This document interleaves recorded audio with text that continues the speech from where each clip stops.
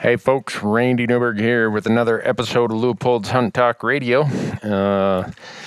Today we're at our office recovering from the snow of a June blizzard.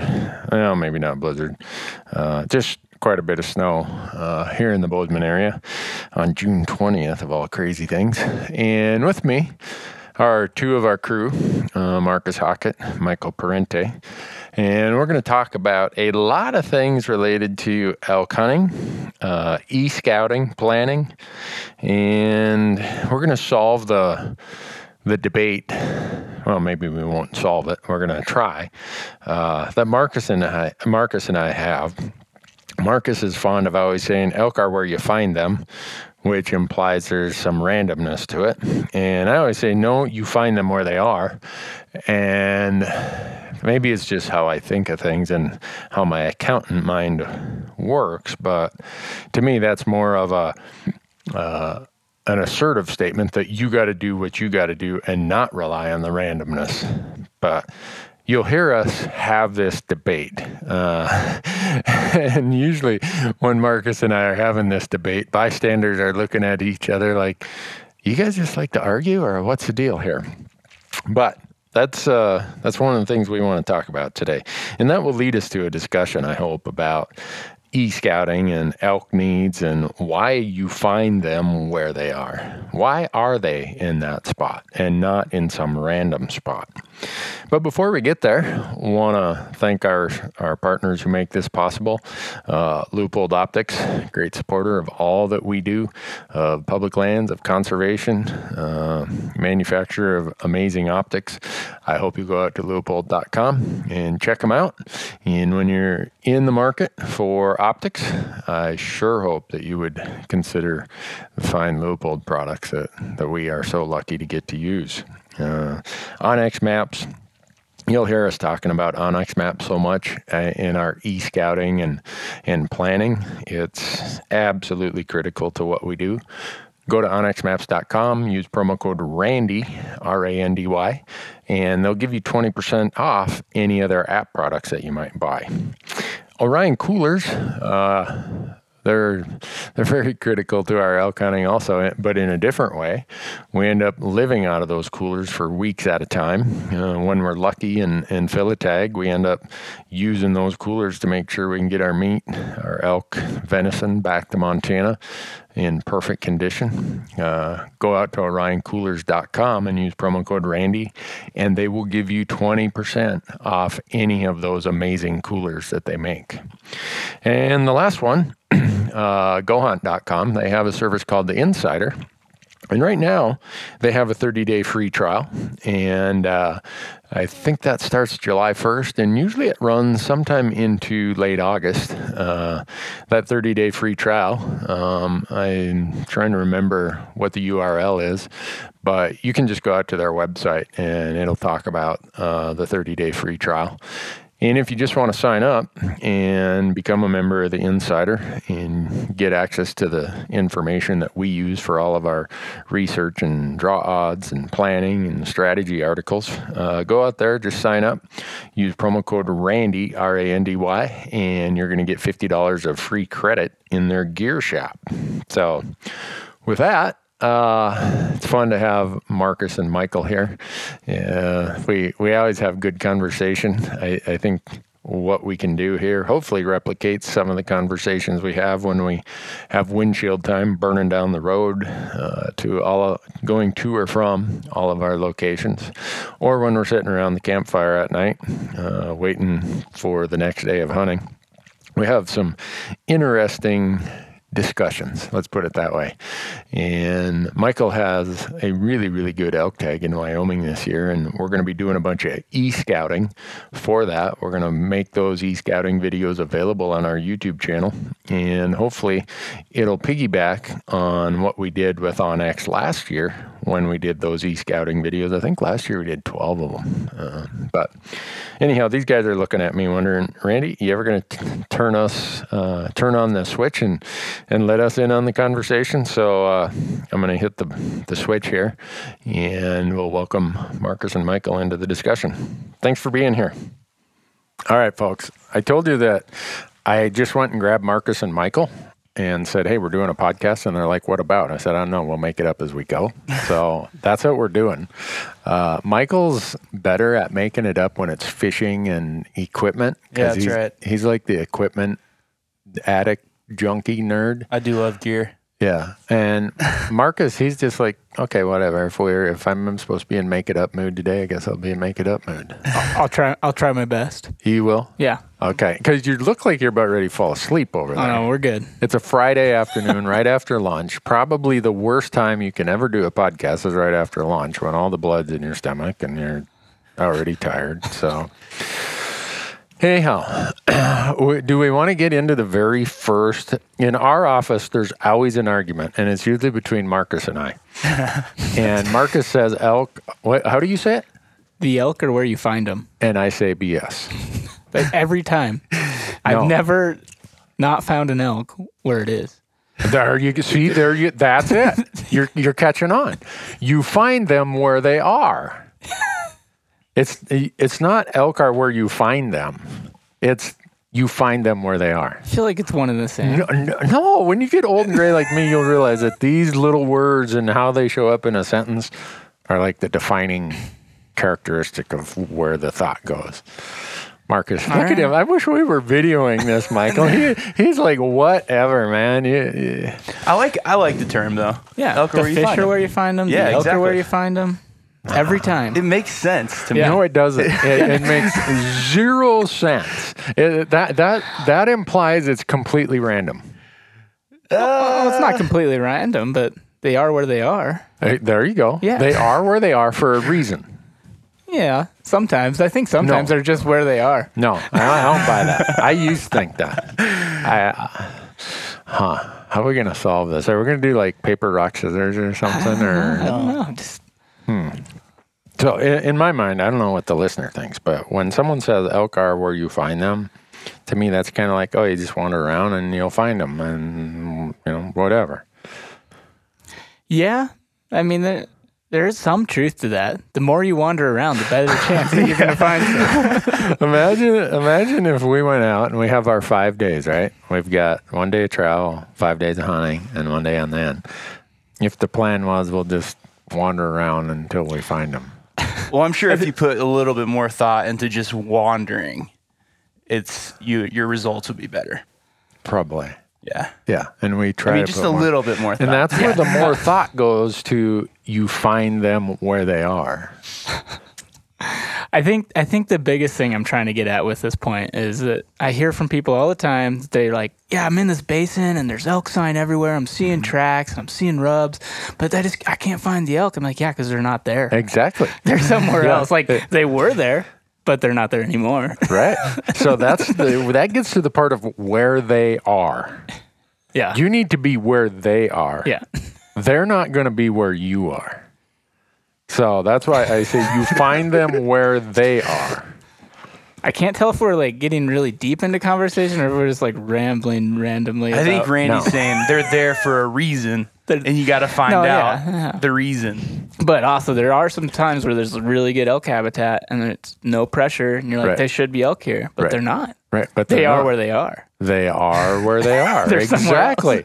But that doesn't mean that you will find. How do you say it? Elk are where you find them. The elk are where you find them. The elk are where you find them. See, I can't even get that out. It makes no sense to me to say it that way. But I don't think I started that. I think it was my buddy Rocky is the one who started that. Really? Where's Rocky live? He's in Washington now, but we grew up in Dillon together. So okay. Yeah, the fish are where you find them. The elk are where you find them. See, every time. So the reason. So here, a little background about why we decided to do this podcast. My wife and I are up walleye fishing by Fort Peck last week, and all we're catching are these slimy snot rocket hammer handle northerns, and I'm like, I wonder where they're at. And I'm using this same theory for walleye fish. Well, walleye fishing is kind of what brought me to my how you find them elk theory. And she said something almost identical to what you did. Was you say, Marcus? She's like, well, they are where they are. Yeah. And I'm like, no, I looked at her like, blasphemy. What the hell are you talking about, woman? She looks at me like, well, that didn't mean to piss you off. But so we moved to a different part of the lake because I'm looking at my graph. She's got a TV screen on our boat, on her boat. I say ours because I'm the one who has to drive it all the time, but it's her boat that has more colors and definition than my big screen TV that I have at home. My big screen TV at home is like 14 years old, and we paid more for her little TV screen on the boat than we paid for my big screen at home. But anyhow, I'm looking at that and I'm thinking, all right, so we just came off the post spawn. We're now probably in an early summer walleye period. They should be here, but it's been warmer the last 2 weeks. The water level is dropping. That means they're probably more on their summer pattern than their post spawn pattern. Go find this other place that is where walleye should be in a summer pattern. Whoom, whoom, whoom. I mean, we're just... it's like all we had to do is open the live well and they were jumping in there. And I was thinking, man, if Michael could see this, he'd get rid of that fly rod. But you say you don't like to eat fish, right?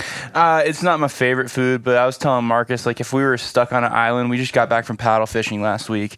If we were like stuck on an island, I could definitely eat like catfish, and I had some walleye, and it's not my favorite food, but yeah, not my favorite. I'm a big fan. I'm a big fan too. Yeah. So anyhow, point was, the walleyes, they aren't where we found them. We found them where they were. In other words, I don't know how to respond to that. They weren't coming to us because I decided to fish here.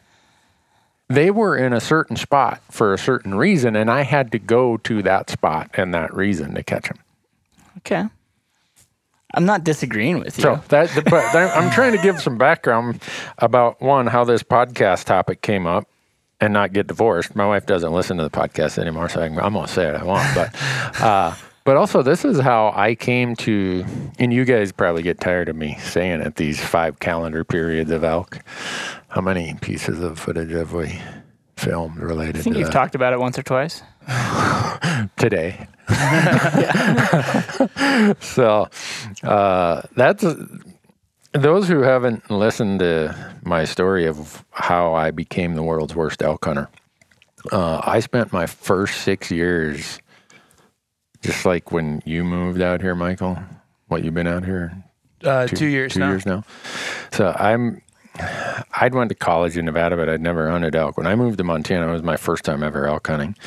And I had all these whitetail ideas in my mind, which was almost the worst, I guess, forming of your mind you could have, because there's so many things different about elk and the landscapes and their habits. Elk don't live in a 40-acre little patch all their lives, and they're not as habitual and da-da-da. So that's why it took me 6 seasons before I finally killed an elk. And all those prior seasons, I mean, I'd go a season with only seeing 1 cow elk. I'm like, I call BS. They say there's 100,000 elk in Montana. There can't be. They're just, I would almost want to argue with them, because either that or I'm blind, or I was thought of all kinds of reasons why. And then I went into the gadgetry thing, right? What does a guy do when he gets frustrated? He goes by his prettier. My wife, when we're not catching the walleyes, she's like, well, let's dig this out. And she's got a selection of crankbaits that would make a professional fisherman envious. She's like, well, this is just wrong color or something. No, I think we're in the wrong place. Nope, try this color, try that color. So I went through that phase where gadgets and doodads and gizmos. I got to be careful saying that, because to my right is like the biggest gear junkie I've ever met. Have you ever met a bigger gear junkie than Michael? Actually, probably. Really? John Lanceedle. He loves his gear. Oh, really? Uh-oh. Sorry, John. I didn't mean to rat you out like that. Marcus just offered that up. But I just like things that make my life easier, I think. Really? Just like, yeah. So someday you're going to get to a point where you get so much junk that it complicates it. Yeah. Starting to run into that with my fly fishing tackle. Really? Just like so many flies. Like, what do I do? I don't know. There's so many of them. Yeah. So I just like to have a friend like Michael, and then right, like, when I don't have any flies, can I just like borrow use one. that one. Actually, can I just use your fly rod? It's There you already go. set up. That's what we were doing last week. So I went through that phase where I thought buying more gear or the next gizmo or doodad was going to get me there. That somehow not understanding the concept that you find elk where they are, that I was going to get a shortcut by going down to sporting goods store and spending $40 I really couldn't afford. But hey, I saw some dude in a magazine use it. See, nowadays they'd say I saw it on TV or I saw a YouTube video. Back then I was like, yeah, I saw it in a magazine, man. And serious stuff. And I eventually, that didn't work either. All that did was cost me a whole lot of money. And through the process, I asked myself, well, how is it that I can catch walleyes just about anywhere I go, but I can't find a damn elk? And spent a whole summer analyzing, and this is the accountant analytical in me. Well, here's why, Randy. And it really was that I knew everything about walleyes and where they would be at certain times of the year based on what their needs are. Okay, they're spawning when the water temperature is 45 degrees, so they're going to be up shallower. They want the warmest water, which is on the north shore of the lake, because the south sun is warming that up. So they're spawning there. And right after that, they're going to be just off those, blah, blah, blah. And you could progress that through the whole season, all the way into ice fishing. Well, they weren't just there by accident. They were there because they had a need they were trying to fill. So that's when I sat down and came up with this thing you guys always hear me talk about, these 5 calendars of the elk's life, or 5, what do I call it? 5 periods of the elk hunting calendar. That's it. I make it up. That I make sounds it. right. It's something different every When's the time I book do it. coming out? Yeah. You know, the contract for that book is still sitting on my floor. I think the publishing company has given up on me. Sorry, Alan. Alan's not even at that publishing company anymore. He's probably, if he does listen to podcasts, he's probably like, well, don't ever count on Newberg to write a book. I'm behind on podcasts. I don't know how I'd ever write a book, but yeah, it comes to those 5 calendar periods that elk look at. And humans, I think we want to make it our calendar instead of their calendar. And we always have early season, pre-rut, peak rut, post-rut, late season. And Michael and I, next Friday, we're going to film that. Yep. So Michael has a Wyoming elk tag. I was very fortunate to draw one. Yes. A good one in A theory, good one. right? Yeah. But Michael thinks he wants to kill one with his archery gear. Yeah. You Like sure of first that? couple days. I'm Yeah. thinking second or third day. You think so? I think so. So he's bringing Marcus with to film it because he knows Marcus is the best caller in our office. Yep. Is that why? Yeah, and He he's doesn't. been It's successful has in that. nothing to do with friendship. Marcus is just like, man, the dude knows how to call. He's been successful in that pre-rut period too. Right. So, season opens September 1st. yep. So that's when they're transitioning from, on this elk calendar, if you think about it, they're transitioning from early season to peak rut. So it's kind of that pre-rut mix of, that's a pretty short window of time. Yeah. They go from early season to peak rut, I think, in the course of probably 5 to 7 days. And it's not like all of them show up one day down at the water hole and say, I think it's peak rut today, boys. Let's start bugling. And turn off this pre-rut stuff. So when I do these seminars and presentations, a lot of people think it's that precise, that it's, this date, got to do this date, got to do that. It's just, there's so many. It can like change like per drainage. I feel Yeah. like you could go like one drainage over, and the herd over there is like at a different stage of getting their herd bowl and satellites. It's so weird. It's weird. Yeah. That's why I try to tell people it's not hard and fast. But so you're going to be there September 1st. Yep. I think Marcus and I are going to go we're definitely going to go one day before and do some scouting. Hold on. What's our rule? 5 days? Yeah, 5 days of hunting. 5 days of hunting. But we always try to get. At least one day, right? Oh, One or two. you're going to do 1 day of scouting. I mean, I'm hoping to. I don't know.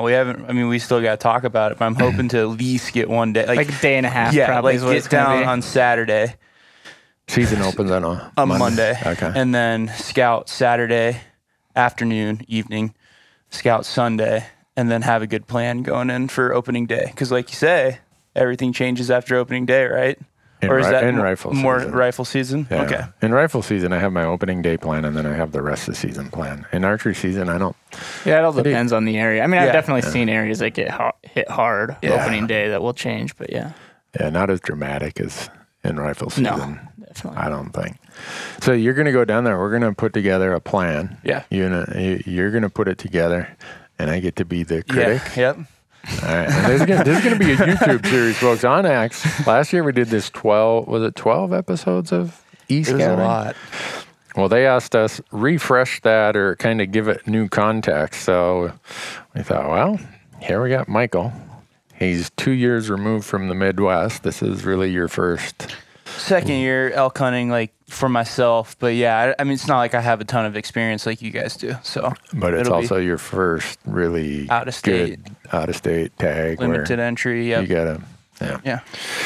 So you guys are going to go for 5 days in the pre-rut. Great time to kill little bulls. Yeah. Are you?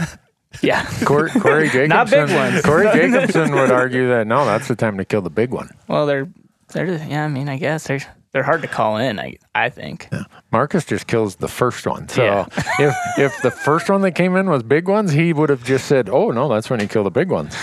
But have you ever passed on an archery season, Marcus? Not really. The only time I ever did is when Kara, my wife, was hopefully going to get a shot, Okay. and then I didn't shoot. Yeah, But that's only but happened you a couple tell one times. other story about when you shot. When Well, she I- fumbled and you shot anyhow. Well, she let one get away, and then I didn't let the second one get away about half hour later. Oh, I just want to keep you. I wanted to sort out if those stories, since there was some contradiction there. I just want to see which story we were hearing today. How many times have we heard those stories driving down the road, Michael? Quite a bit. We all tell the same stories over and over. Yeah. It seems like. So, I don't think there's any period in the elk calendar where their behavior changes so dramatically over such a short period of time as the pre-rut.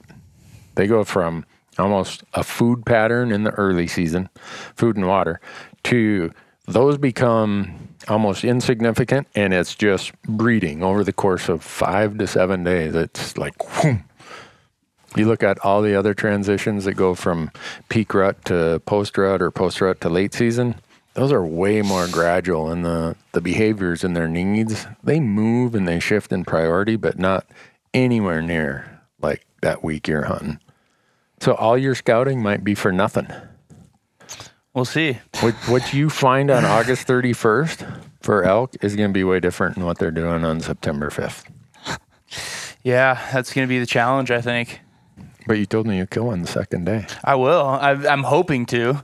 That first elk that comes out in range is in trouble. Bull elk. What's range? Like 20, 30 yards. Okay. So what we're trying to do is replicate this whole process, the e-scouting and everything, to be as close to what our audience would encounter if they lived in wherever that's, don't have elk out their back door. And they had to pick this, okay, I've got 1 week between family and work. I got to come and make it happen.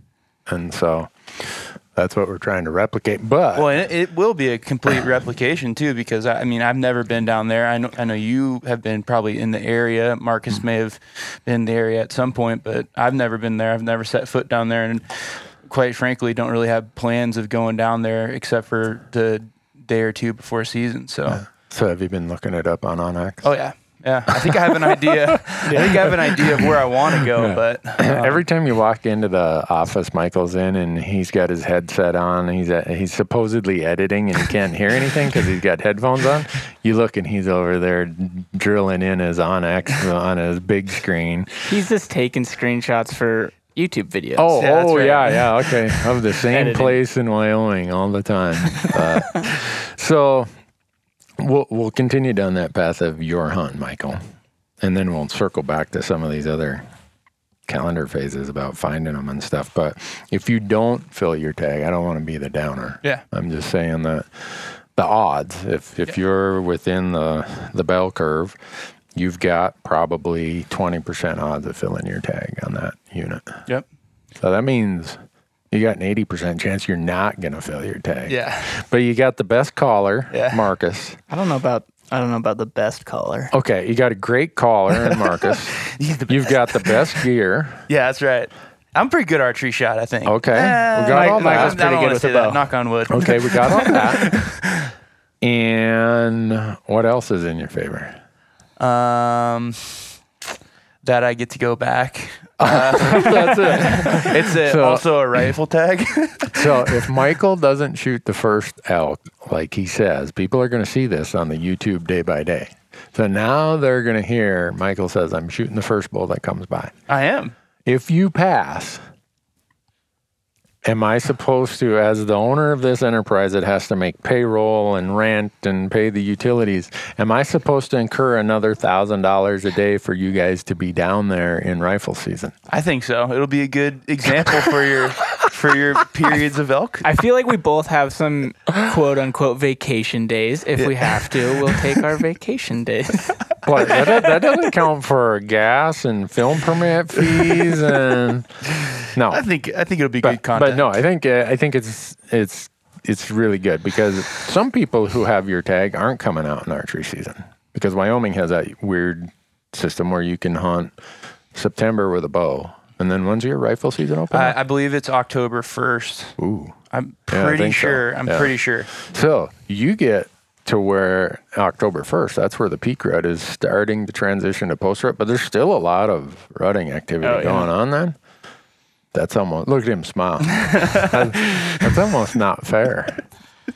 Yeah, it'd be too easy. Well, you gotta- I think you should what just would you- self-impose, wait another 10 or 15 days before you go back, because that just doesn't seem Yeah. fair to be able to hunt them with a rifle on October 1st. Yeah. So we'll see what the schedule where there's Well, an Marcus opening. and I will be in British Columbia. Oh yeah, so that's right. You aren't going to Okay. have the caller with you. Yeah, that's all right. I don't know. We'll figure it out. Michael's I can- pretty I damn can good call. with a bugle. I'd Bugle say, too. like- And cow calls, All yeah. right. I think I could call on him maybe. You called some in last Definitely year. with, You called in some bulls last year. Yeah. So if you don't fill that tag, you're going to go back and you're going to replicate what a rifle hunter would be doing if they had your tag. And you're going to go there where the peak rut is transitioning to the post rut. And I'd say you're still, if the bell curve of the peak rut extends 4 weeks, you're still got a week or 10 days of strong bugling and rutting activity after your opener. Yeah. If you had the tag, would you go down for archery or would you go for, if you said you only have 5 days, I'd go archery. would you? Well, and it opens, one thing too, is it opens 7 days before Montana season. Yeah, So it's but- if it's September, I got to go hunting elk. I got to go Yeah. hunt some elk. in But September. put yourself in the shoes of the guy from Ohio where you Yeah. grew up. Yeah. He's saying, if I'm driving that far, I want to have something to show for it. Yeah, I would still probably go in archery season. Okay, just cool. being, especially prior to when I came out here, I did thought rifle hunting was, not as cool as archery hunting. Yeah. But now after last year, I love rifle hunting. It's a lot of fun. Yeah. But yeah, I think I probably would still come out at some point in September, Yeah. and try and hunt with my bow. Why did you pick the first week of archery season instead of the middle of the rut? Like I said, I want to go archery hunting when I can't go hunting in Montana. Oh, okay. So if you lived in Ohio and you had you weren't complicated by the Montana opportunity. And I want to get the first crack at them. I want Really? to be the first. I want to be out there opening day, right at first light, going You think after that's 'em. important with the bow? I don't know. I just Honestly, say yeah, that. What do you I'm not think, sure. Marcus? Depends on the area. I have no idea. I feel like there's not going to be that many people No, I out don't- there I don't on either. opening day, but No. I think it's either gonna be we're gonna be in them and ready to go, or we're gonna be I don't know where they're at. It's kind you of know like where this. they're at, right? They're where you find them. No, are you going to find them where they are? Yeah, that's the The problem is sometimes where you find them is on private land. That's true. That is true. But they are there for a reason. That nice green alfalfa. That could be that. It could be the fact that they're not getting shots fired at them or Yeah, whatever. yeah. But they are there for a reason. They're not finding us for, oh, I want to be on camera. So let me walk over there. I saw some dudes with some cameras. So you're going to do that. You drew an elk tag too in Wyoming. When's yours? It starts October 1st, but there's like 2 acres of public land.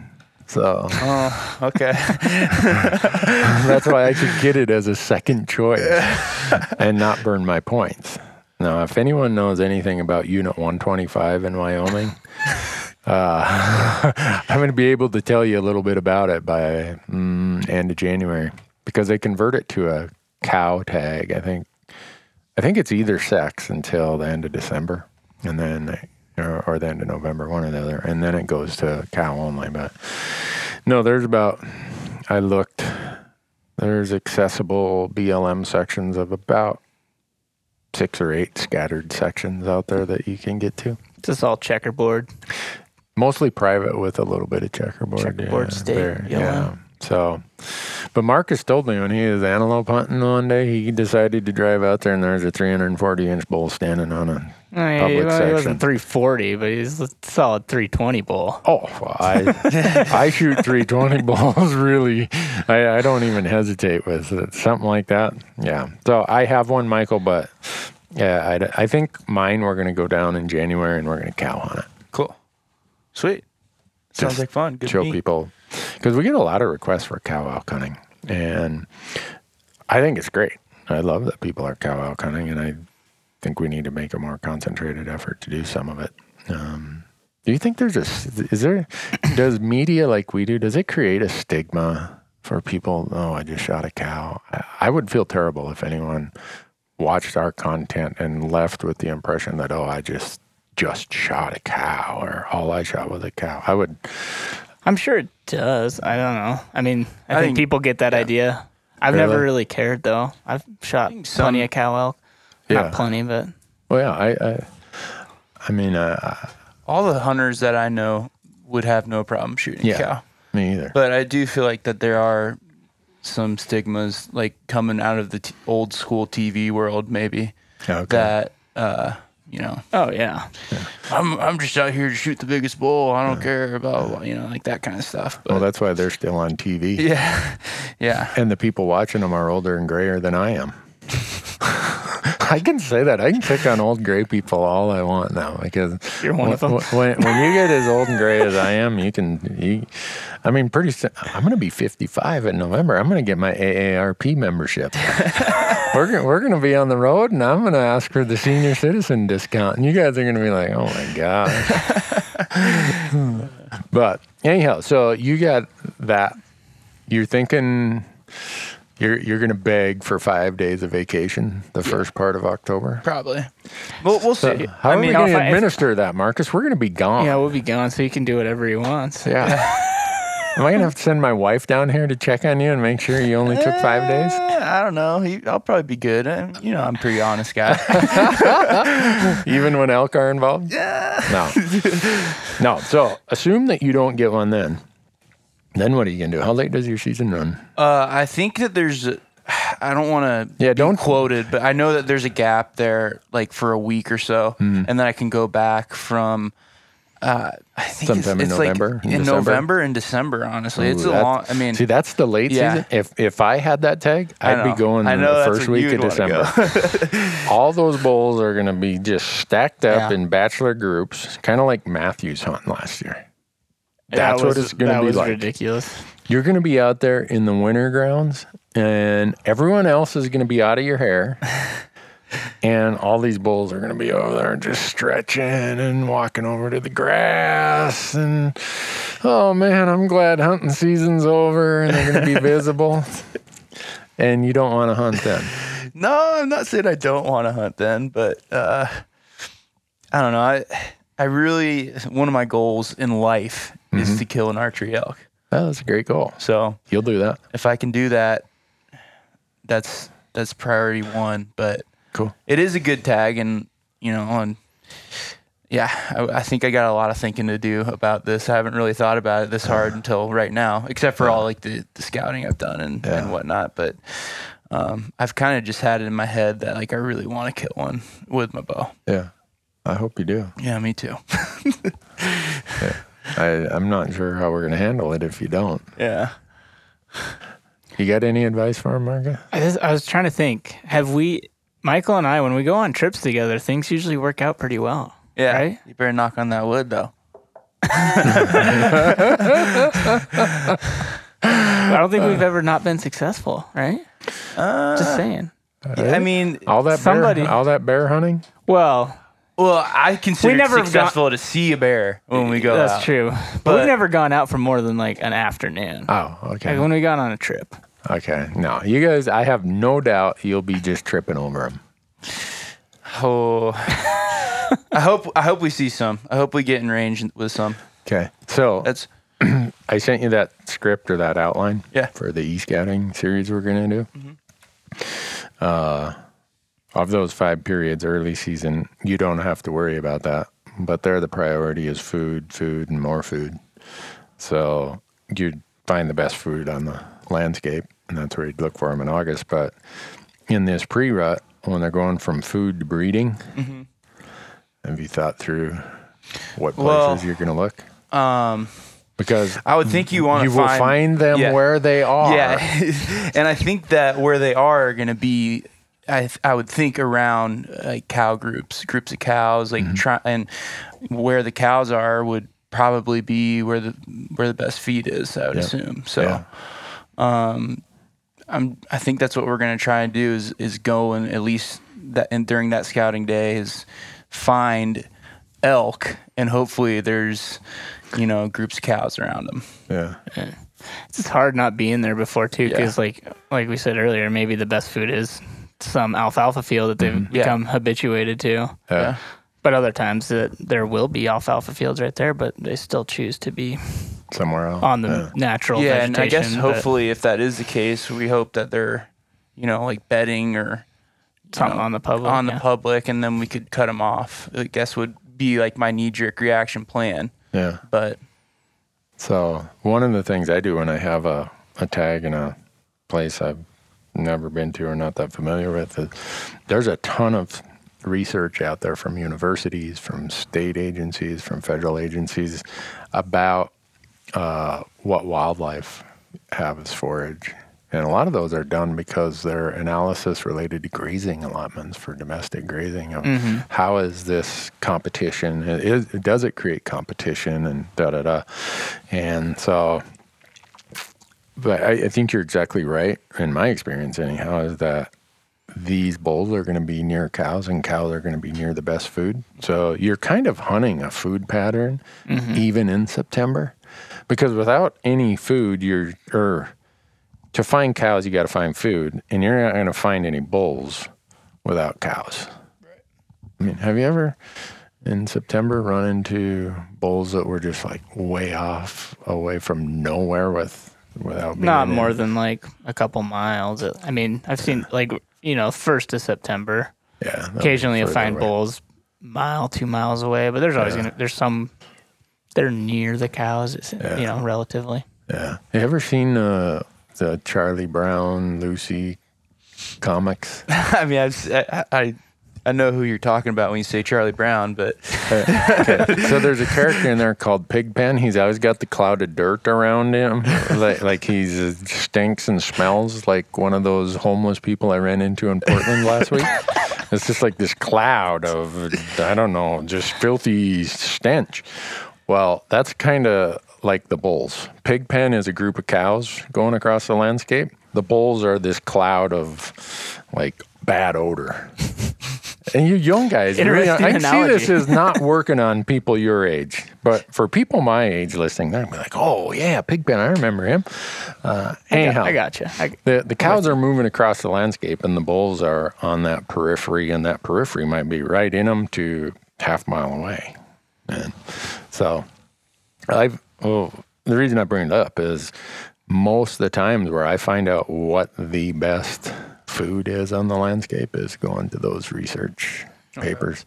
and just the best way to find those is just Google search and What's Marcus say? Google is your friend. Yeah, Google Scholar if you want those peer reviewed articles. Okay. But they're pretty intensive. That's the downside for me is those people, like Marcus has this fish and wildlife degree.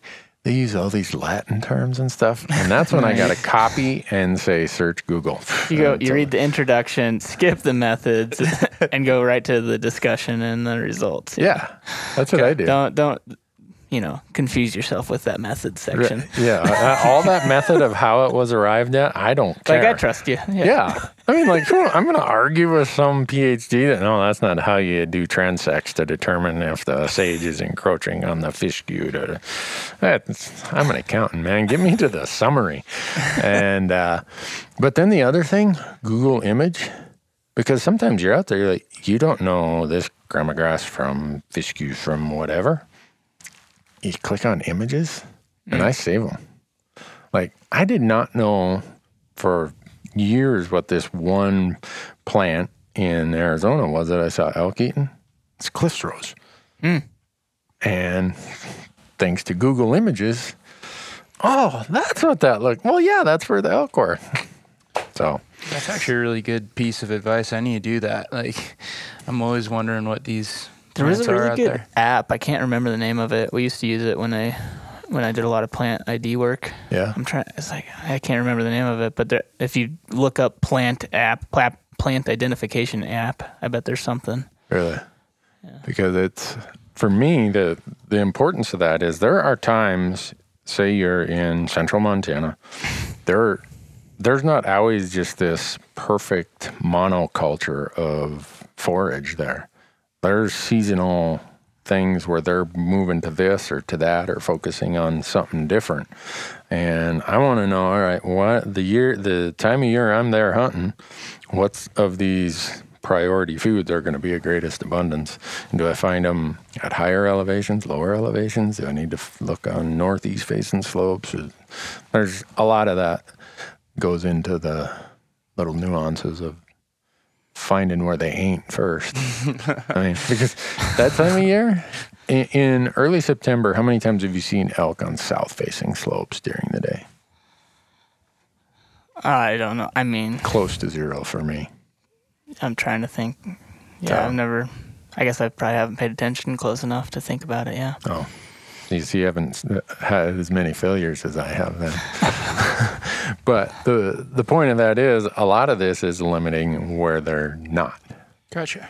And these foods, considering that elk are foragers and not browsers as a general rule, at least during these seasons, that's going to help you find that. You could take it to the next level, get out there, do some transects, start identifying our plants. Figure out.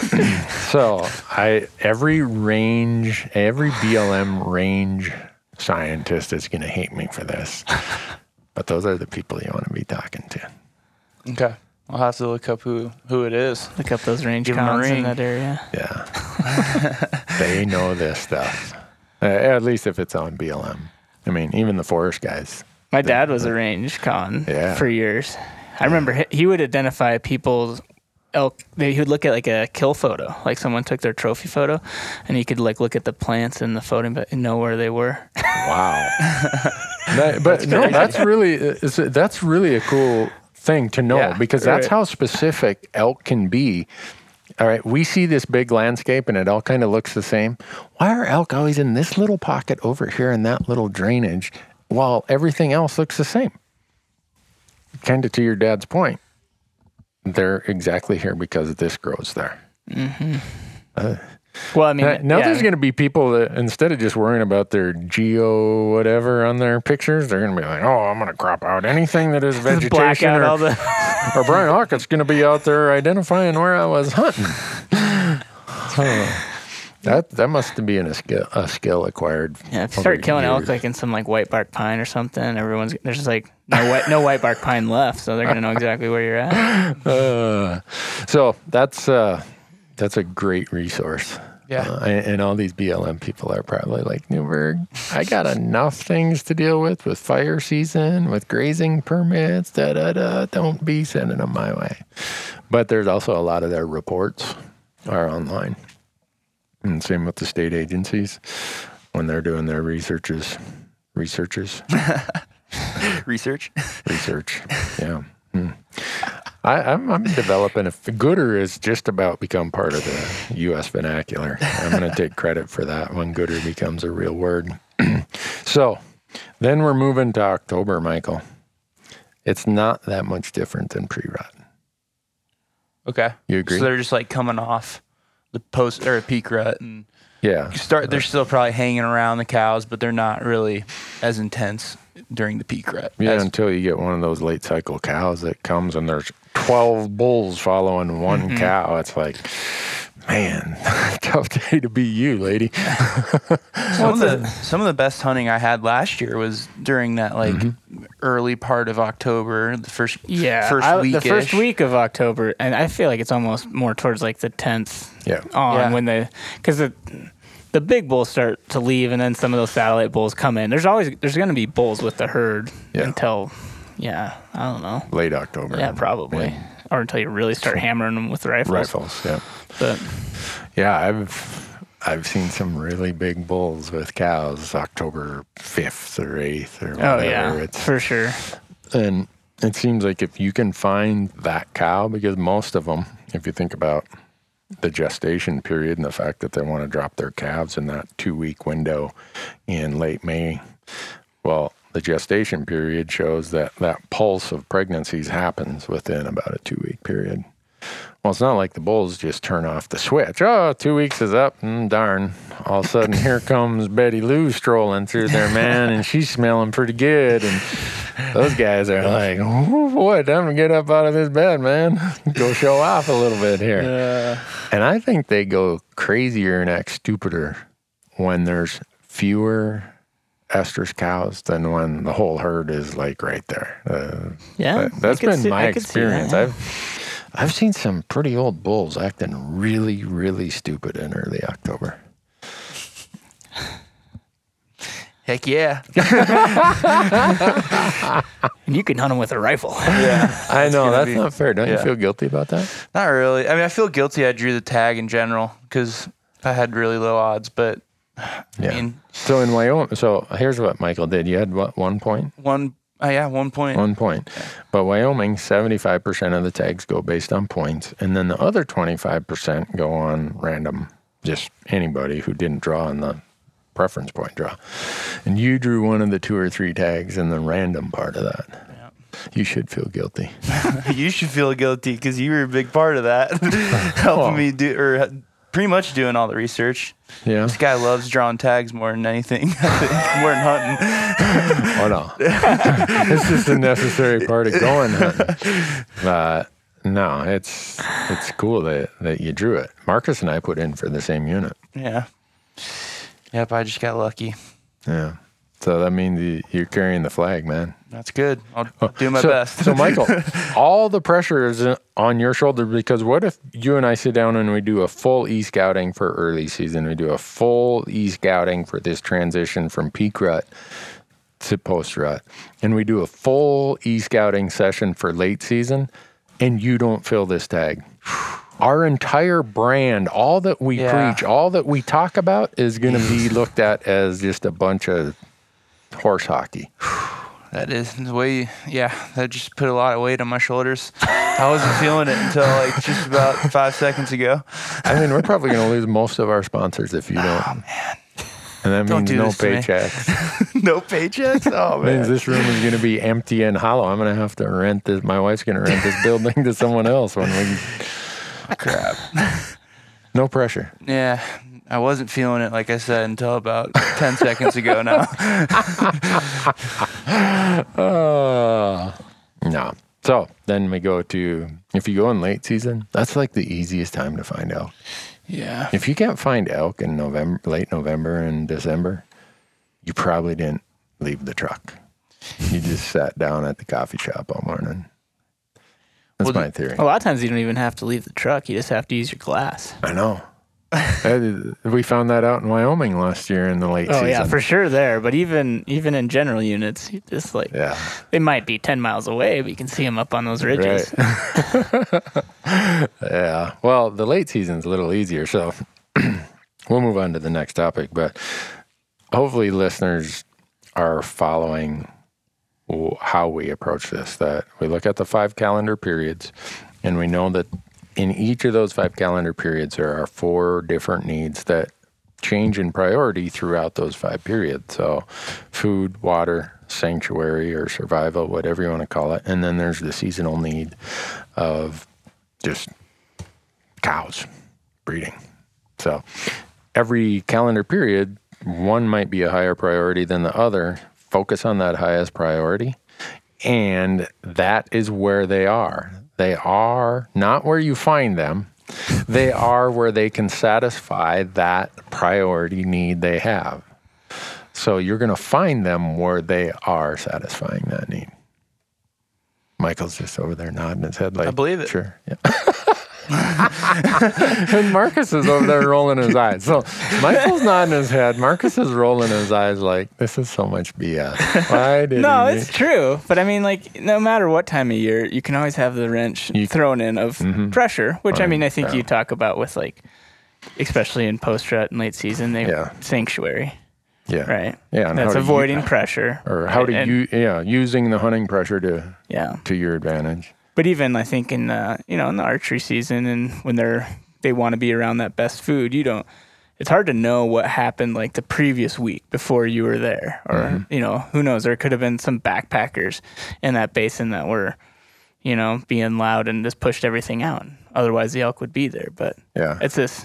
There's always like it's a constant. Like you might have done your research perfectly, and there could have been elk there, but someone was in there the day before and screwed everything up. So. Yeah.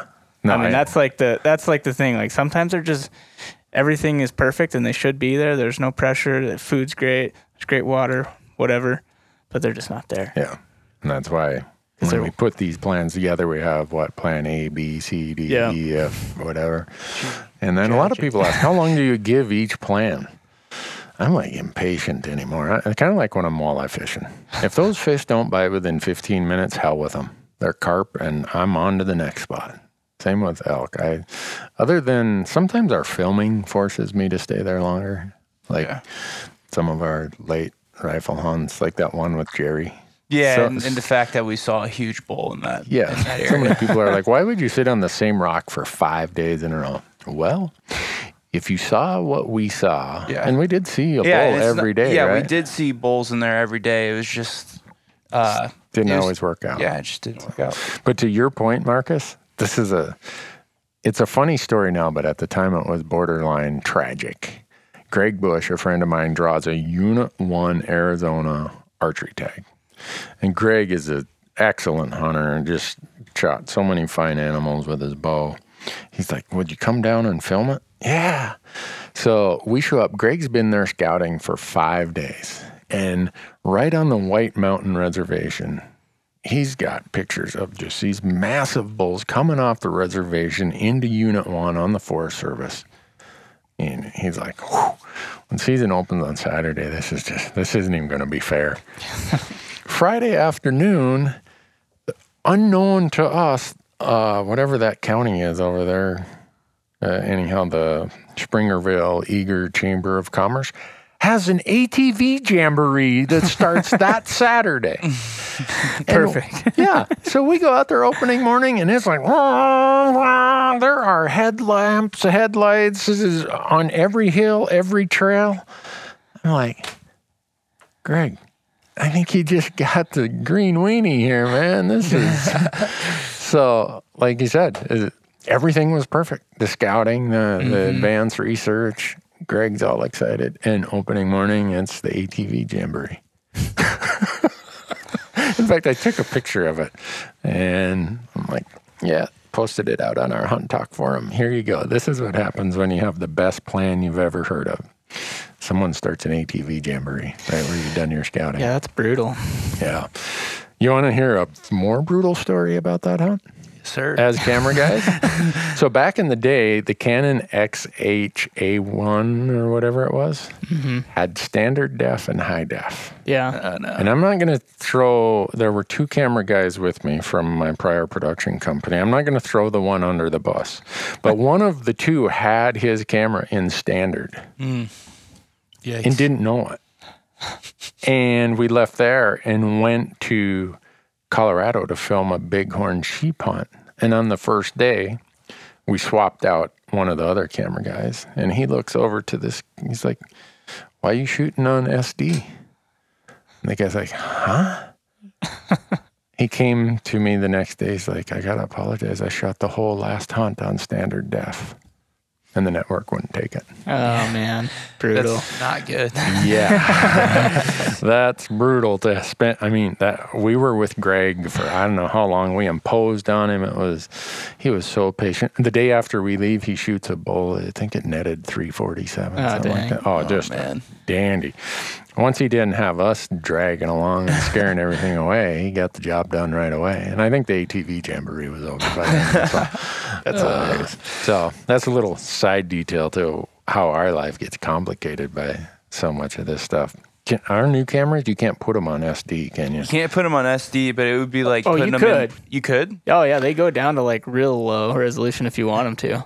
Oh. But I didn't even know we could do that. Let Just it leave be, it on 4K. Let it be said right here, if anyone goes down to low resolution that Amazon won't take, there's probably an unemployment situation associated with that.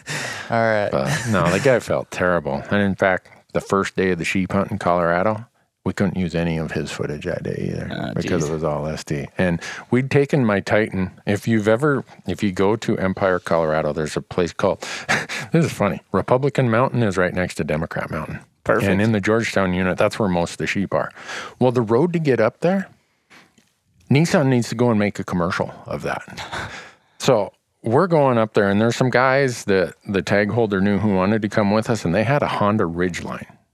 Is that what their old pickup version? Yeah. Okay. Yeah, I think so. So we're going up there, and my Titan is loaded to the gills, and it's so sketchy. I'm like, this truck is with all this weight. I'm taking my seatbelt off. I'm like, man, I'm gonna bail if this thing goes. And all of a sudden, the guys behind us in the Ridgeline are clicking their lights. What kind of lame-o thing is this? They didn't know it at the time, but the Ridgeline, if you are at too steep of an angle, the transmission has a sensor in it that you could run the transmission dry, and it stops right in the middle of a steep hill. And it's a truck. Yeah, and they can't go. Quote, truck. Yeah. And I was skeptical of that cruddy little thing when they first showed up with it. I'm like, whatever, okay. And I think they carried a 6-pack of beer is all they had in it or something. I got everything else in my truck. Well, what little they did have, we backed down the hill, pull off on a wide spot, unload their truck, and they're like, well, we'll just let it cool. And even after they let it cool, it was still parked on this steep grade. It wouldn't go. So they had to get it turned around, and somehow they got it back down the hill. So I had to shuttle all this stuff in my truck.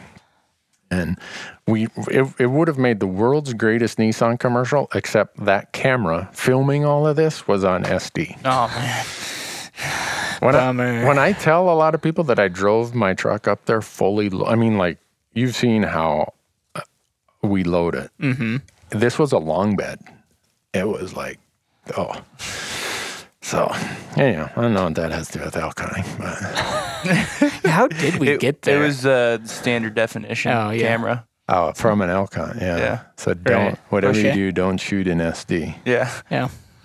And make sure you have a plan when the ATV jamboree comes into town. So what's the other myths that everyone has about elk hunting? Moon phases. I was out last night. It's full moon phase right now. Was it last night or the night before? Night before. We have to hunt through moon phases. It doesn't really matter to us.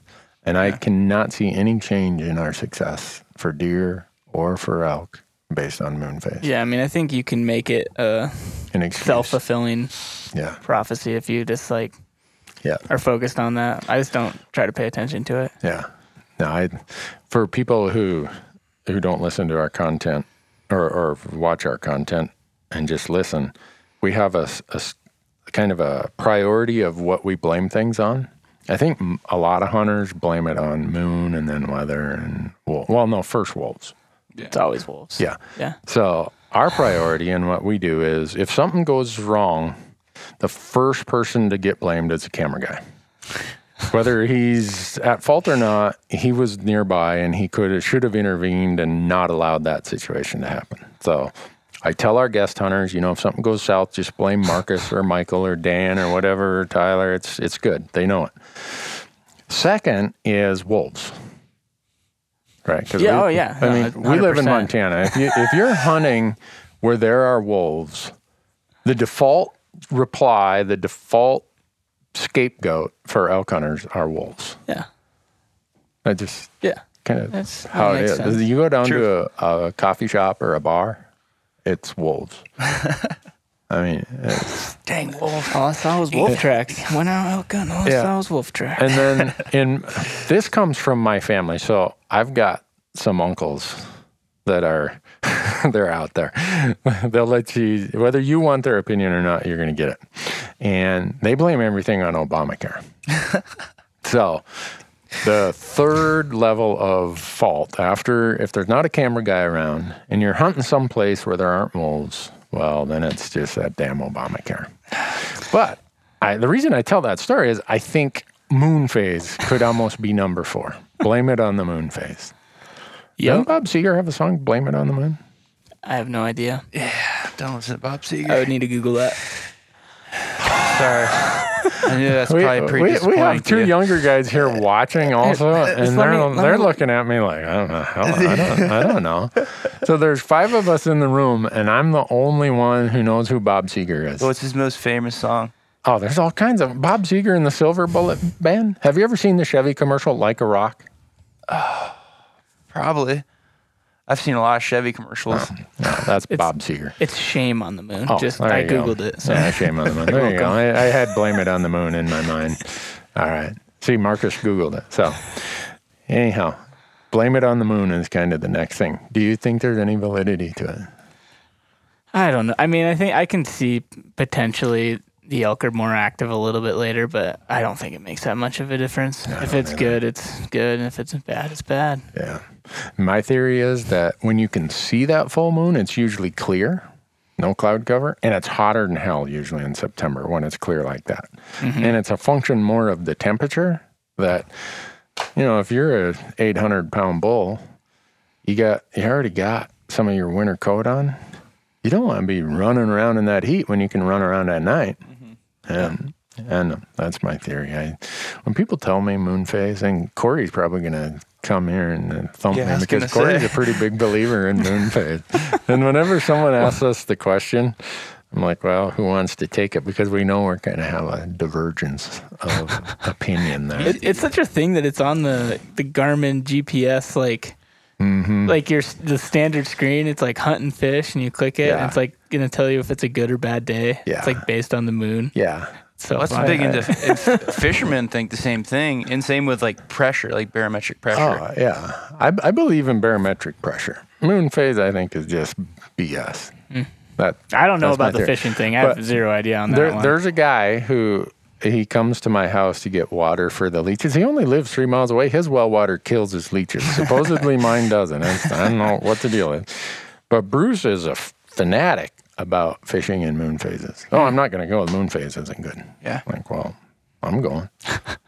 Do you know if it's a full moon, he just thinks they're feeding way heavier at night? I'm not sure. I think it's so much horse crap. I haven't even asked if it's full moon, new moon, quarter moon, whatever. Huh. Yeah, I don't know. You realize how much hate mail we're going to get over this? That's fine. That's good. We can talk about it. All these people's opinions. Yes, this last 10 minutes you've heard is strictly opinion. There is no fact to support it, no fact to debunk it. It's merely opinion. I just think people love to make excuses not to go hunting. And I think that's one of the biggest things is if you just spend a ton of time outside, that's going to increase your chances of success, regardless of moon phase or if there's a bunch of wolves or whatever it is. If you're outside, if you're not outside, you're definitely not going to kill an elk. Yeah. So here's the analogy I use: is the guy who only wants to hunt in some supposed perfect moon phase is like the guy who only goes and shoots his bow or his rifle when there's no wind and no humidity. Exactly 20 yards, 30 yards. Yeah. And then when he gets out there, he can't make that 250-yard rifle shot because he doesn't have a perfect rest and there's a little bit of wind and it's a downhill angle. Or he can't make that 25-yard archery shot because, I had to lean a little bit. Well, to me, that's kind of like saying, I'm not going elk hunting because the conditions aren't perfect. Well, if you can have encounters in the worst and most imperfect conditions, you're probably learning a lot because you're probably going to have more failures. Yep. Just think how easy it's going to be when it's perfect conditions. It's like that with everything in life. Like just like if you like go hiking around Bozeman, or like I'm going to go backpacking this weekend. I bet you there's going to be no one out there because there's a winter there's a winter weather advisory, and no one's going to go out, and I'm going to be up there by myself, and it's going to be great. And it's just, I mean, it's like with everything. People don't go running when it's crappy out, you know. It's everything. Sure. It's so. I think they're just candy asses. Well, and there's probably some truth to that. Who wants to go? You know, I'm going fishing this weekend, and I know that I'm hoping that the place I have picked out to go camping, there's no one's going to be there because it's going to be cold and snowing maybe. Yeah. So I don't know. I say go elk hunting all the time, anytime. Yep. If you can go, do it. Yeah. And then if you shoot one in the full moon, go brag to your buddies. Make it sound like man, I'm badass, man. I'm shooting them in a full moon. There were some other questions. Oh, I got lit up on Hunt Talk because were you guys on the podcast when I talked about these whitetail does in lockdown? The bucks are all locked down with those. Oh, and how you guys? Maybe. I don't know. We've talked I've heard this all the time. Yeah. I'm like, that is the biggest bunch of horse shit. What? The whitetail guys will, they I know. mad. They lit me up, man. I'm like, oh my gosh. What did I say there? I still think it's horse shit. I'm with you. Yeah. It's like, so it happens. Stay out there and keep hunting. Pretty soon he's going to get his deed done and well, I had to be home. You know, I promised my wife I'd be home at 11 o'clock so we could go above Well, that sounds like a personal problem, not the whitetail lockdown with the doe problem. So, yeah, some of these things we're bringing up are probably going to get me in the same amount of hate mail. You know, it cracks me up because, like, the company I used to work for, we only filmed whitetail hunting, and we killed most of our bucks in like the middle of the day during the rut when these bucks are locked down. And it's just because no one's out there. No one's out there in the middle of the day. You know, they go hunt in the morning or they hunt in the evening, and nobody's out there in the middle of the day. Yeah. No, the people who use that excuse, I don't know what to tell them. I think they don't want to hunt that hard. Mm-hmm. Boy, I just said it there. I'm going to get an ass whooping there. Like, sure, you can stack the deck in your favor by going at those perfect times. Exactly. But it's like thinking back on just any animal in any situation, like less than half that I've killed have probably been at that perfect time. Mm-hmm. You know, the biggest elk I killed was in the middle of the day. Really? Yeah. With your bow? Mm-hmm. Yeah. Yeah. Huh. Eagle them like crazy. Yeah.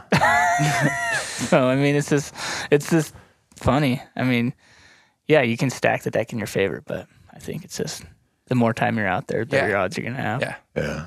No, I agree 100%. Biggest bull I ever killed was with my rifle, and it was at 11 in the morning. Yeah. I mean, everyone else was headed back to the football game. Kickoff was 11 in the morning or whatever. And fortunately for us, this is quote unquote our work. So when it's your work, we're forced to have to hunt good condition, bad condition, middle of the road, whatever. So we probably see some of it, and I think we become a little bit numb to it. It's just like, we got to go do it. Yeah.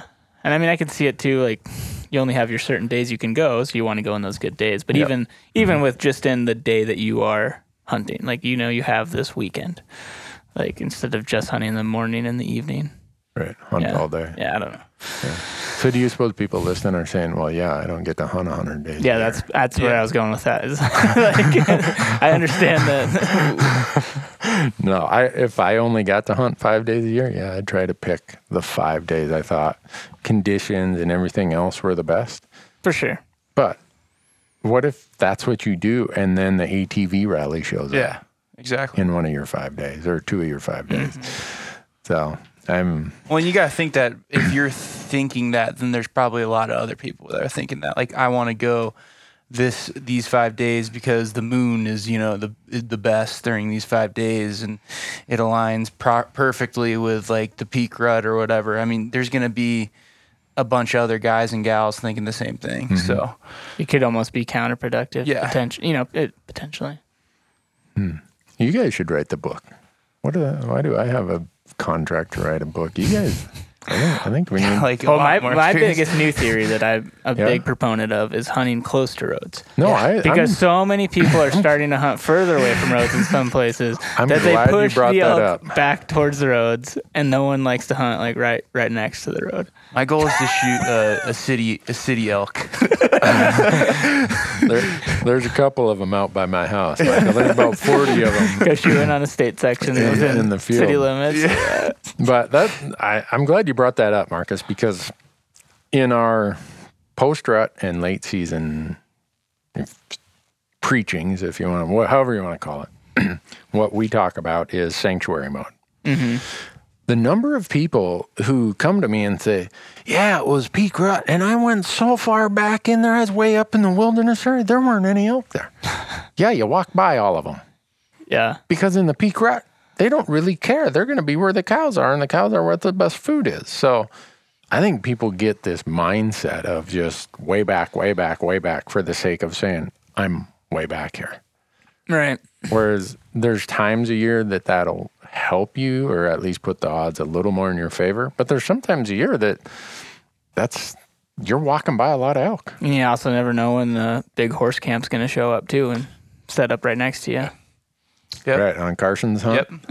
Yeah. So, I mean, We hiked way back in there, and there's big wall tent. Yeah. It's like, oh man, we saw the horse prints when we left the trailhead. We should have thought about that. the other part of that too is if you, like, a lot of people who do like hiking, they look at a map and they see, oh man, that place is loaded with roads, and so they don't go there, and only the ATV crowd's hunting that area, Yeah. and so you only have to hike quarter mile away from the road, and you're away from everybody. Right, because the hikers are all back the hikers in the don't want to roadless go country, there, and the ATV guys are Exactly. boogling from their Yamaha. Yeah.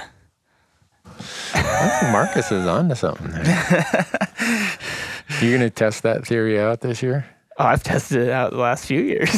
Really? Well, last year was not like that, but Yeah, because it was 2 years ago, Kara killed her bull 200 yards from a road. really. Yeah. and that was like beginning of the season, or It was was that September 7th. Okay. Yeah. Well, the reason I'm glad you brought that up is sanctuary and these whole roadless concepts we talk about have a lot of validity when most of the elk hunting is happening. To provide the greatest amount of opportunity with rifles, the states put most of those seasons in the post-rut because those are the hardest times to kill a bull elk. And yeah, that's a time where getting way back there in sanctuaries and rough country and steepness and all that blowdown, those bulls go and find those places. But that doesn't mean in the peak rut or the pre-rut, that's where they're at. Yeah. So Yeah. I'm glad you brought it up because I get it so much, and I bet people get tired of me asking them questions when they ask me a question. If you listen to the Q&A podcast that Corey and I did for the Elk Talk podcast down in Boise last month, people would get up to the mic and ask a question, and Rocky Mountain Hunting Call would give them a new elk call for being brave enough to ask a question in public. And Gerber would give them a free knife, and then Corey and I would grill them with a whole list of other questions. Like, okay, what time of year? Okay, where at? Public, private. And I'm sure they're like, wait, I just came here to get an answer, man. I didn't want to get grilled that way. But that's kind of how I approach this, is asking a lot more questions of how much information or what information is there to help you make this decision, and don't necessarily go to the default that I absolutely have to be 8 miles back. Right. We're going to call it the Marcus Hawkins. What do you call it? Reverse pressure theory? But did you have a name for it? Yeah, we were talking about it last year. I can't remember. Yeah, it was something like reverse something theory. The anti-Randy Newberg theory here. Wait, you're a contrarian. Let me guess. When the world's investing in stocks, you're investing in bonds. I have no Or you're just idea. in cash? I don't put that much thought into my investing. Marcus is into hunting. He's not into investing. I finally have a retirement account, so I did invest in something. I think it was a Good. mutual fund. That sounds like that's what it was. Yeah. Okay. Cool. So we're good. All right. What other myths are out there that we could visit with or talk about? Or come on, Michael. Everybody's looking at me. Yeah, It's like, I've only elk hunted for 1 year, no, really. but you ask more questions than anybody I've ever hunted with, which is great. So now you're on the mic. You don't have any questions to ask. I don't really. I mean, I just think it's better to go hunting than not go hunting. So, like, there you in go. any of those instances, Michael it's for just- president. Yeah. I don't know. No? I'm blank, guys. Okay. I don't have any. I guess the Okay. moon phase So- and the pressure one are the only two Yeah. things that could possibly. I mean, I don't know. It sounded like you believe in the pressure thing. Do you believe in that for fishing, or do you believe in that for hunting? Oh, you mean Like barometric? high barometric pressure pressure? days, like. Yeah, I'm not talking about like hunting pressure. I think we all know that has an effect on. I think barometric pressure in fishing, you get a little bit of it.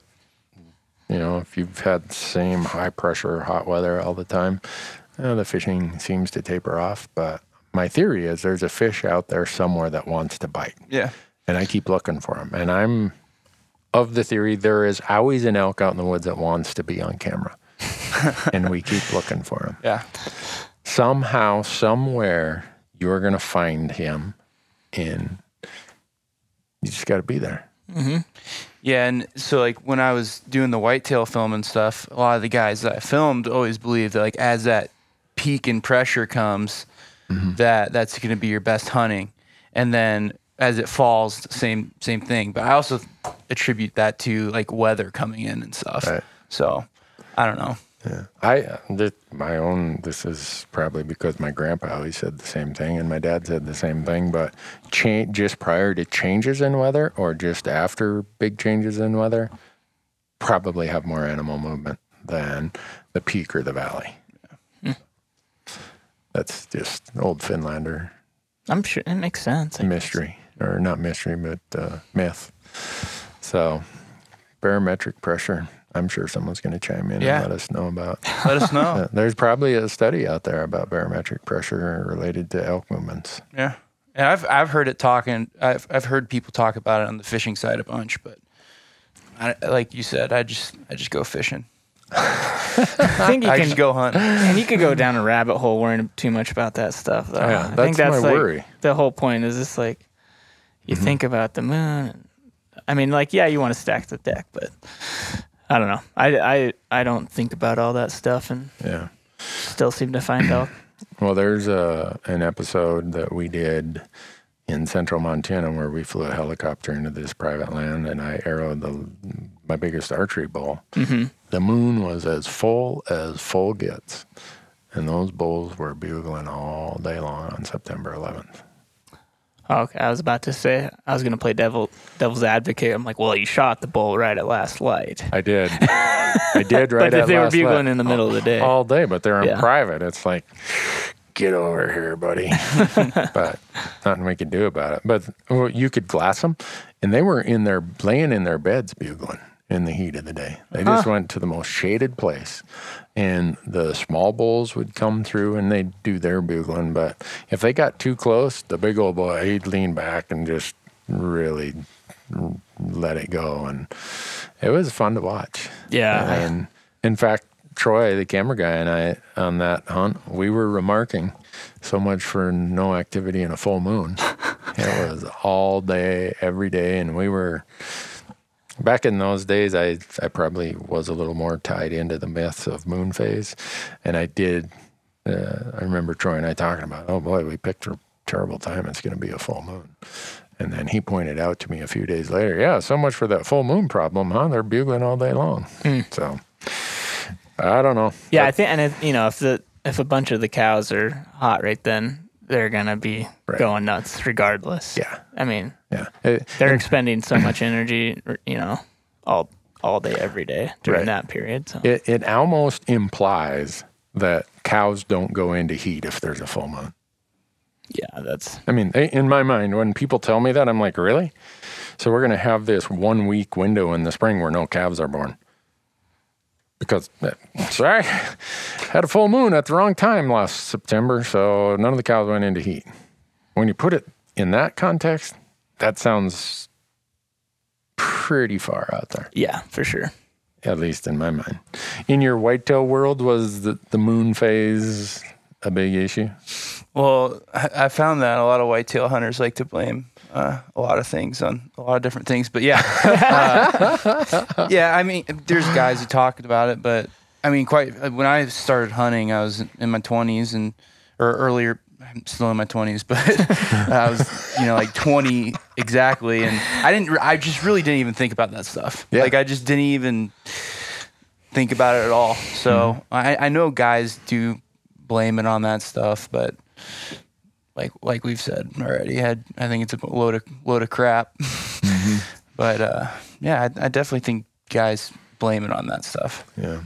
So, Marcus, if you were given your choice, and it doesn't matter what unit in the country for elk, what dates would you go hunting?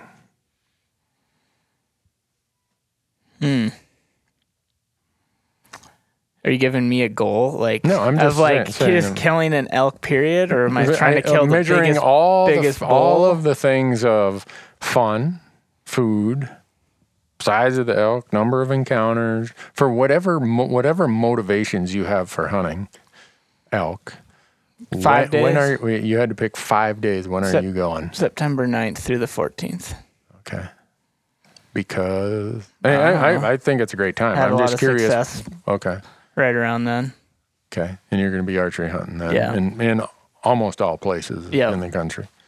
And you're comfortable giving up the rifle for the lower success possibilities of.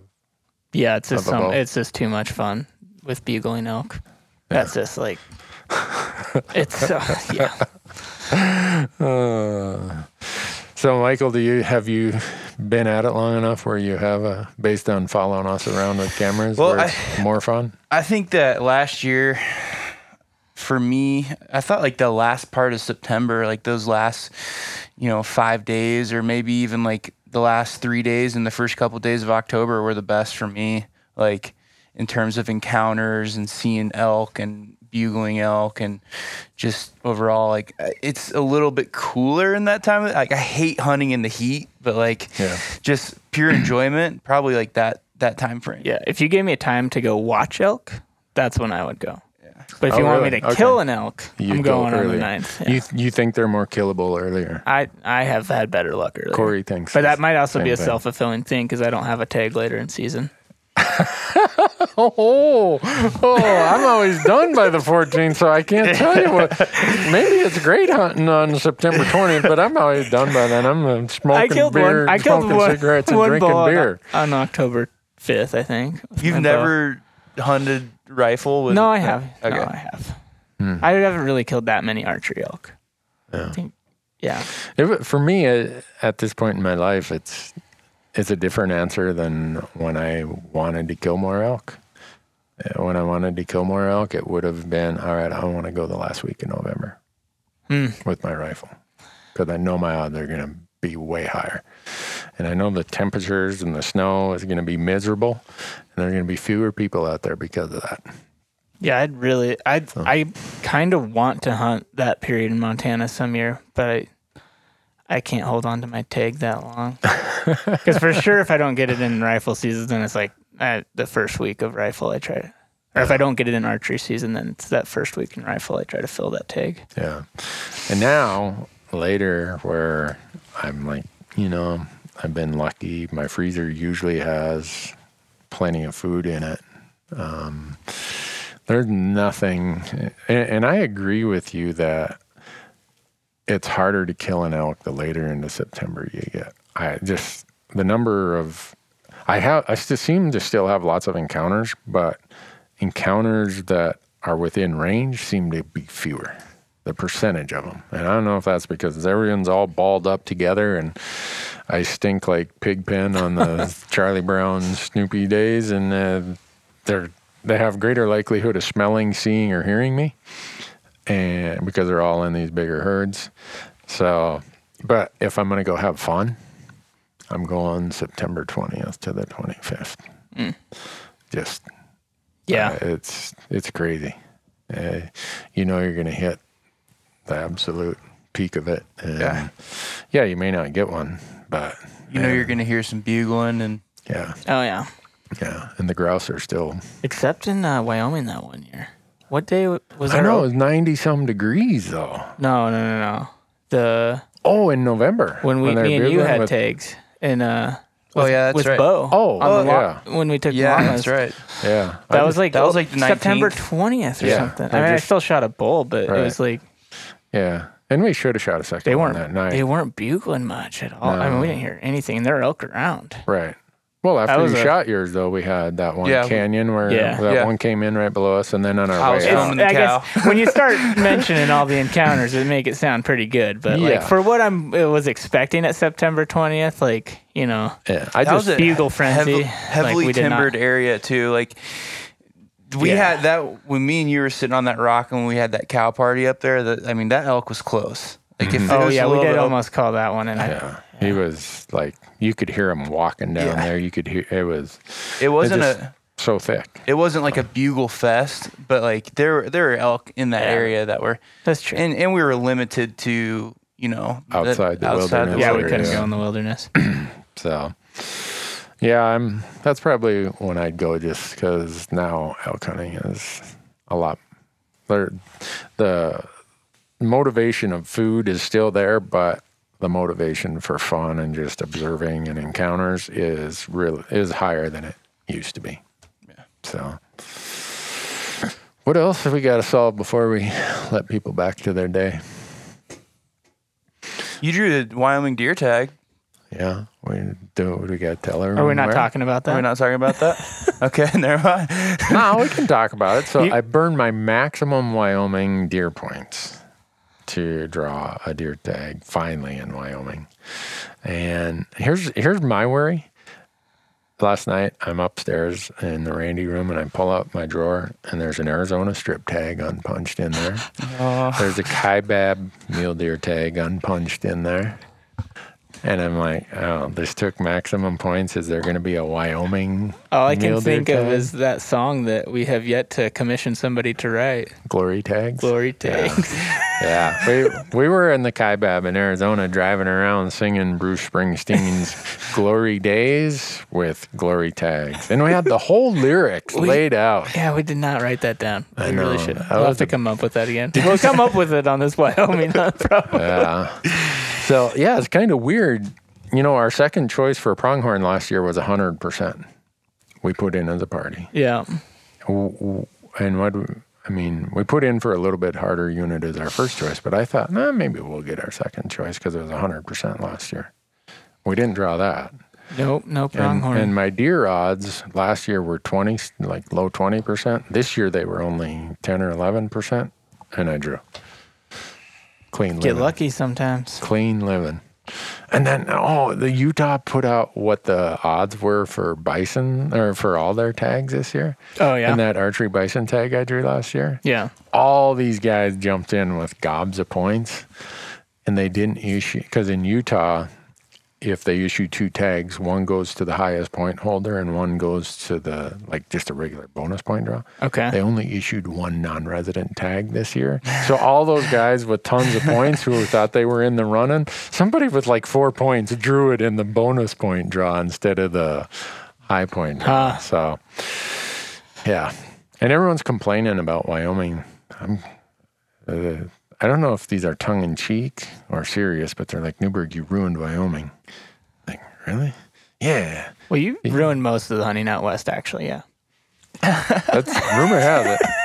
Between telling everybody, as bad of a hunter as I am, as low success rates as I have, I can't believe anybody listens to what I say or where I go or what I do. But it is funny to read that stuff. But pronghorn hunting is a ton of fun, and they taste good, and Wyoming has a lot of them. So I go there and do it whenever I can, and if it looks like I'm having fun, I'm sorry.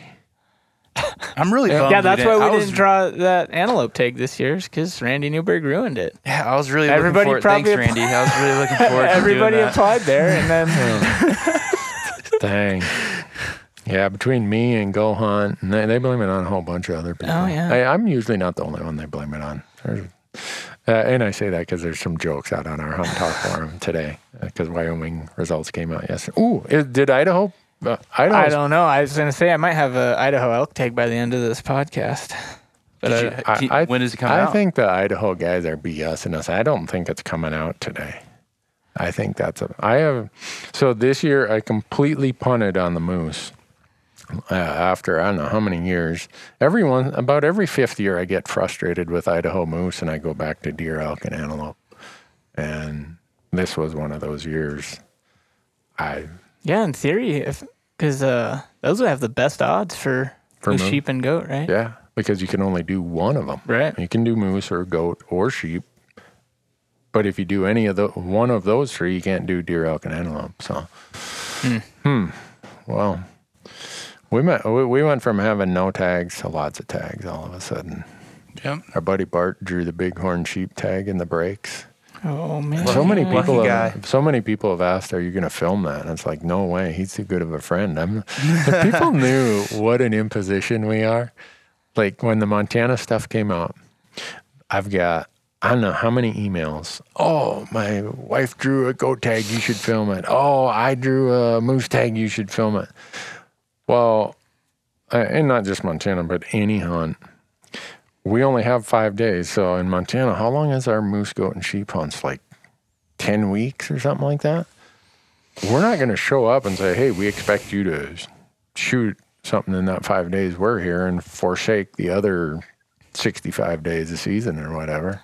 Yeah, it's hard. It's hard on both ends. I mean, Yeah. for us and then them too, because you don't want to ruin their hunt, and then we would put down a lot of resources for a short period of time. Yeah, I'm just not going to do that to Bart. Now, if he begs and pleads the last week of season and says, look, I still haven't shot one you guys want to come with, then maybe we'd think about it because, well, when season ends, season ends. So then we wouldn't feel like we were pressuring him or something. But he's a good guy. I'm glad to see that he drew the tag. Yeah. You guys know anyone else who drew Montana moose, goat, or sheep?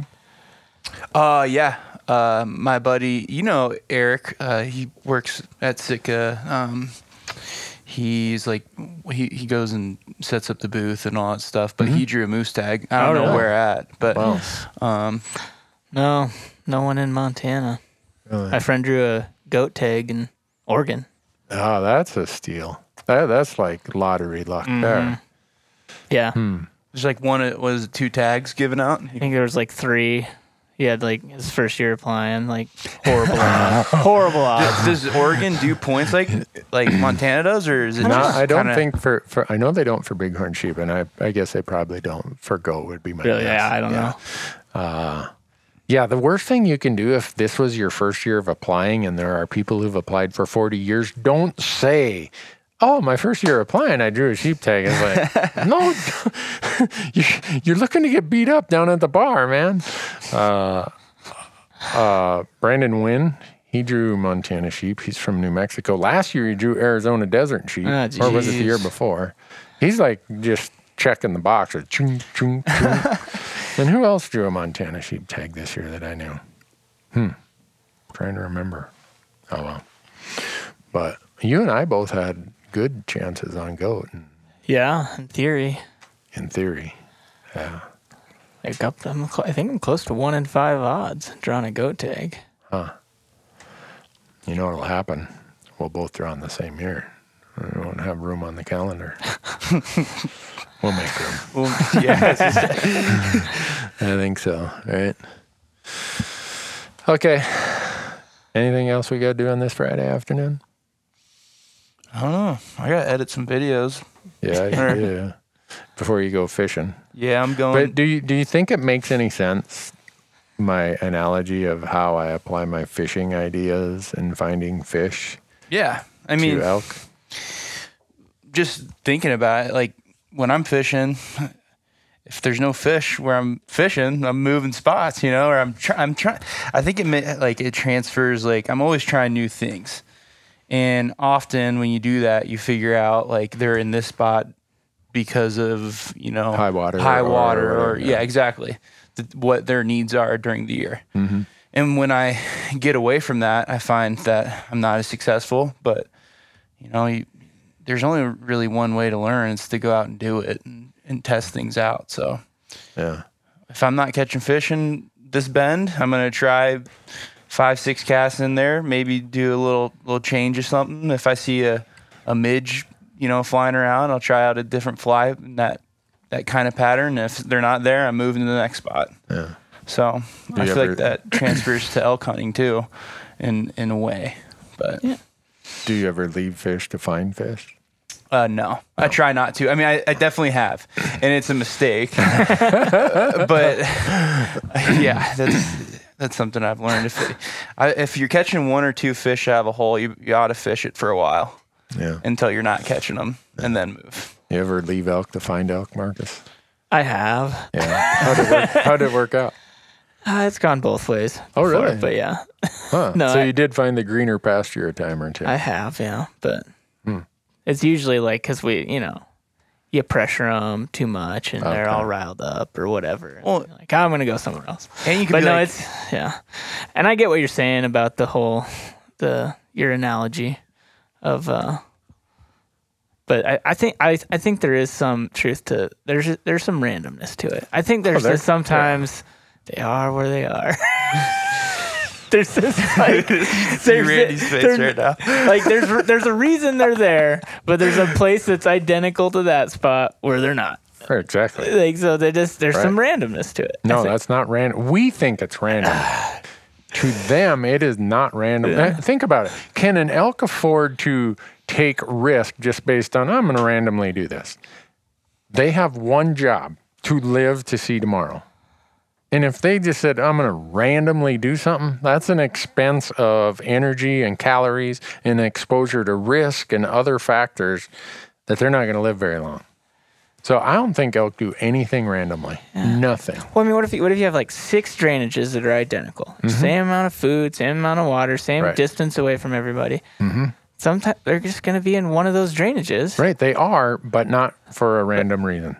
They are in that drainage 2 versus 1, 3, 4, 5, or 6 because there's something in the wind patterns, in the steepness, in the approaches, in the whatever to drainage 2 that is not random. That's my theory. But then they might be in. What if they're in drainage 2 one day, and then the next day they're in 3, and the next day they're in something about 3, the conditions and and factors because. They'll all of those are equally good, and there's something in the factors and the conditions that cause them to be where they are. The only thing random about hunting is what people are doing. That's my theory. An animal that decides they're going to randomly behave is never going to make it past its first year.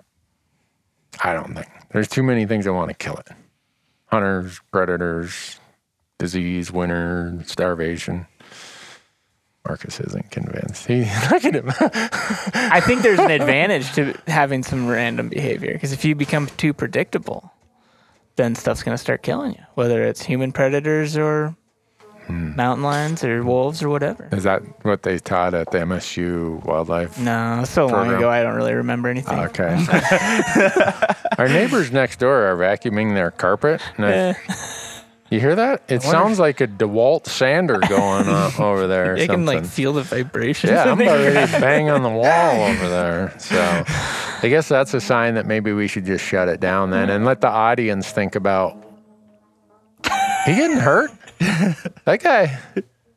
I hope you folks can hear that, man.